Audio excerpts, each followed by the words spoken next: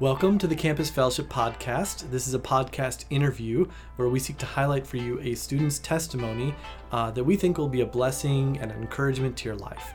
My name is Jacob Bennett. I serve as the executive director and of this Campus Fellowship Ministry, which exists to equip local churches to implement and sustain dynamic disciple-making college ministries whose students worship God and change the world. Today is Amanda Faye. So Amanda, welcome. Hey. Amanda, what campus ministry are you a part of? I'm from the DMACC campus. Sweet. Which DMACC campus? Ankeny. The Ankeny Yes. campus. That's an important distinction. Because there's like 5 or 6 different campuses throughout Iowa. Mm-hmm. Sweet. Yes. Yeah, so before we get into your story, tell us a little bit, who were some of the people in your campus group this last fall? Yeah, so this last fall, there was Josh, Kara, Savannah Parker, and Laura Jensen, as well as like Sam Norris, some of those guys. Mm-hmm. But yeah. And what's like something fun you guys did that was memorable for you? Towards the end of the year, we played volleyball a lot on campus. That was a lot of fun. We would do speed volleyball, and we'd have like random people join us, and then we'd go out for ice cream like at Culver's, and we just have a huge table of all of us lined up, and it was just a sweet time. But. Okay, so I have a couple quick hitter questions for you. Do you play the sandwich game? Yes. Oh, hear that, DMACC students? Amanda Faye in on the sandwich game. So yeah, now that's public. We are asking everyone these questions, okay, so just to make it clear, where you stand on all the important issues of the day. Is it spike ball or round net? Spike ball. Spike ball. Do you play? I try. I'm not like the best. But I'm there, so yeah. Okay, and then another question for you. Is water wet?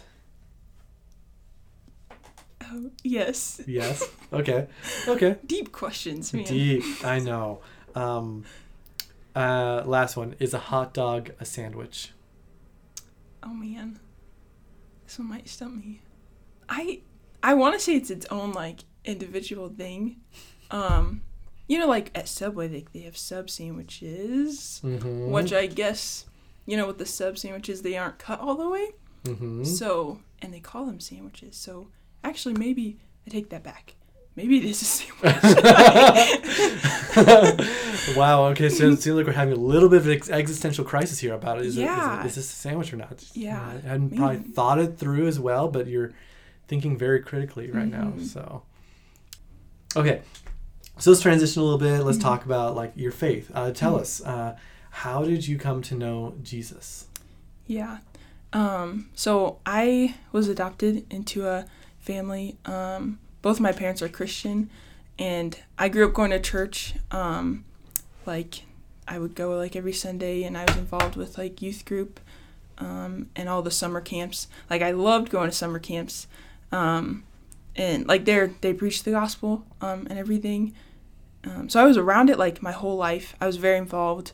I knew all the things, but I didn't want to read the Bible for myself, or whenever anyone would ask me anything personal about knowing Christ, I didn't really have a response. Or if I did, it was very surface level. So I kind of went throughout my whole most of my life just in that area of the idea of Christianity, and I also grew up going to the Christian school, so it was literally everything I did, even in sports, so I was just used to it. Where did you go to school? I went to Oskaloosa Christian School. Oskaloosa. Okay. Yeah. Yep. Oski. Yes, Oski. Yeah. But then I went to high school, which I ended up going to the public school and everything. And there I got connected with Youth for Christ. And during that time I was on the basketball team. And the assistant coach, she was the leader of Youth for Christ. And she played a really big role in my life, in my relationship with the Lord. But yeah, so I like helped her out with those things, but like still I didn't have like an actual relationship with the Lord, and that kind of carried over to like my freshman year of college. I like wanted to get like plugged into a like Christian community. Like I enjoyed like what everyone was about and everything, but it never went deeper. So I was like a part of another college ministry, and like I had the idea or like the goal to be like go to church every Sunday, go do these things, like but like my life was not evident like of like the actual fruit of like surrendering my life to Christ, because I like immediately when I came to college, like I was involved in like the party scene, got into like unhealthy relationships, but I still like would go to like events on like Thursday nights, and then I would go to like parties or things like that right after. And my life was just very like two-faced. Yeah. And like I was reading the Bible, like I was trying to have like quiet times, but I was just like blinded, like I couldn't like see my sin, nor did I have the like desire to like actually repent. Like I knew they were wrong, but I just didn't want to give it up, like actually surrender to my life with the way it was going, and that was really hard, just because like I didn't want to acknowledge it, but eventually that like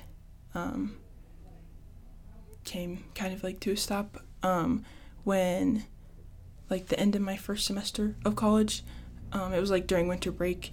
I was home for most of the break for a surgery I had, so there's not really a whole lot I could do, like I can't really go out and see friends or like anything, and I just remember having like a conversation with my dad. He's been really impactful in my walk with the Lord, like even growing up, like he's always like encouraged me to like spend time with the Lord, and he's like shown that in like how he lives, but he never like forced it, but like it was like, yes, I would go to church with my family, but like he understands that it's like deeper than that too, so he'd encourage me to like spend the time reading in the Word, like just 10 minutes a day and everything. So back to like winter break and everything, we had like a good like deep conversation, and that really sparked like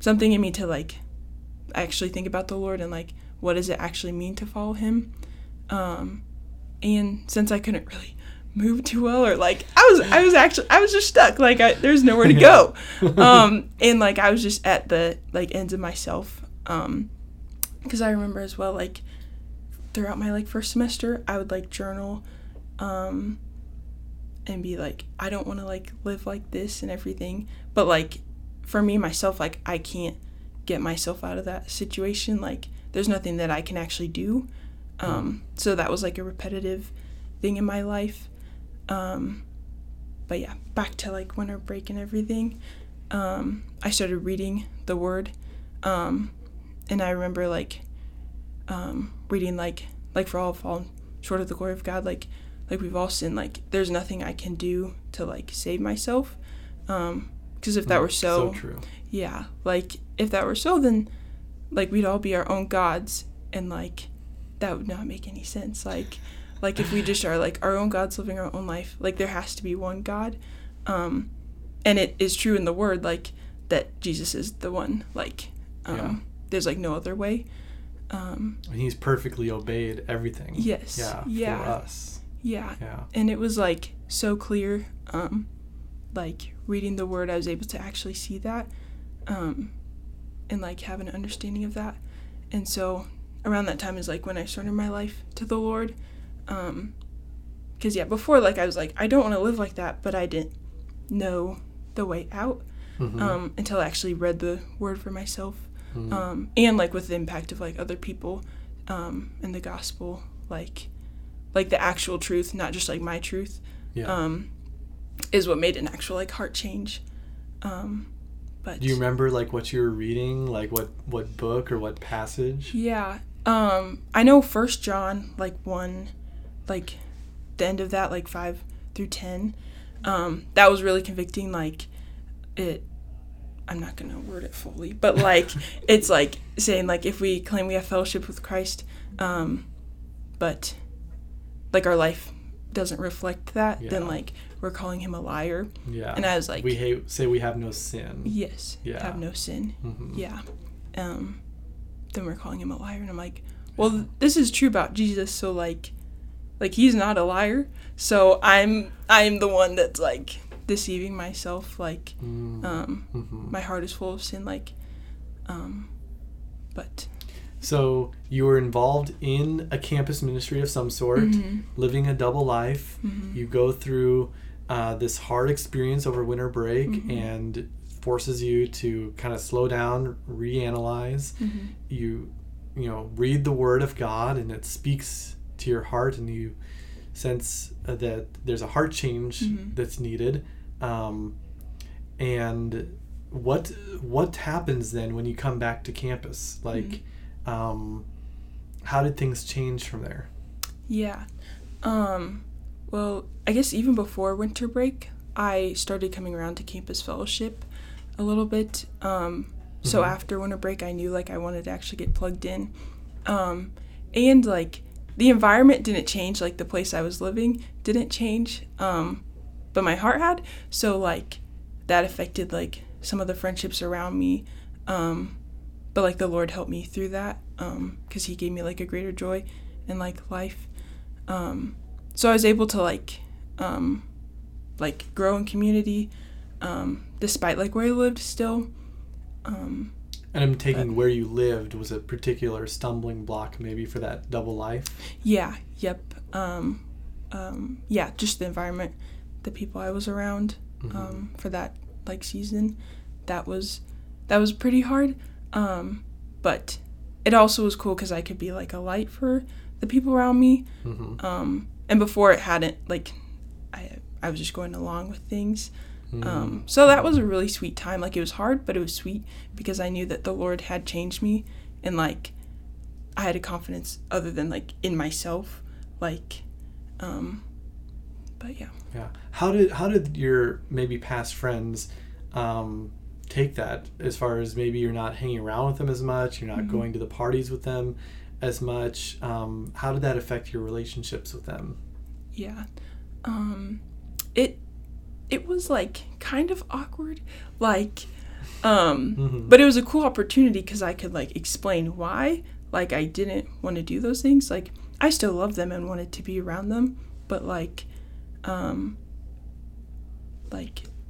I didn't want to partake in those things, not because I wanted to be a better person, but like it was like because of what the Lord has done for my life, like dying on the cross. Like why would I want to continue in sin? I know it talks about that like in Romans 7. Like I did still stumble, but like the like continual like change that he's made in me, like I actually had hope to like want to change. Yeah. But no, it's really sweet. I think there's a lot of first year students coming to college, and those first few weekends, there's probably a lot of Christians who they go out and they go to parties. They want to make some friends. They maybe make some choices that they regret, and that can be a really hard thing, I think, for some people who get first of all into that, to think about getting out of it. It's like sometimes it's not just changing the activity. It's like there's a cost of like I might not have the same kind of friends, as like these people might not be my friends anymore if I don't do these things. And just hearing what you were saying about like that your motivation had to be about honoring Christ, that was the most important relationship to you. I think a lot of people can identify with that as being like, what's really most valuable in life? What relationship is most important? That's a good question I think that people should be asking themselves. Well, maybe, as you think about like people in that situation. Mm-hmm. What might be like one thing you'd encourage them to do if they were to think about it? Should I start seeking God in a campus group or in a campus ministry? What's one thing you might want to share with them just to encourage them to do that? Mm-hmm. Yeah, I definitely think community is like really important, and like even if you have questions about God, like going to community will be really beneficial, because there's going to be all sorts of people at like different walks in life, and I think it'll help like that individual realize like they're actually not alone,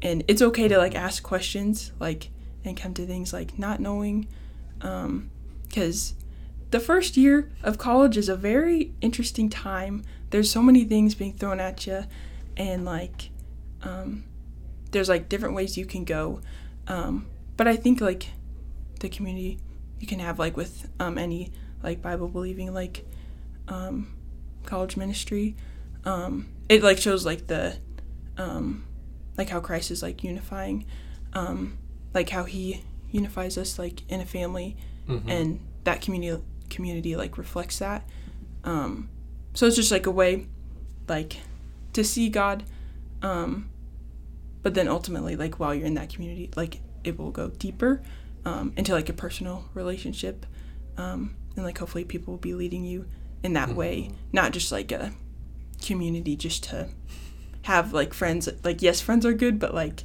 they'll lead you deeper into a relationship with Christ. That's very well put. Mm-hmm. I couldn't agree mm-hmm. more. So, and I think to some degree it's like we can idolize relationships. Mm-hmm. Even relationships in the church can become an idol, and mm-hmm. so understanding that it's pursuing Christ that is the most core thing mm-hmm. of our community is really important. So, well, thank you so much, Amanda, for joining us. And listeners, if you found this encouraging, please subscribe, give us a rating on your podcast app, and don't waste your time.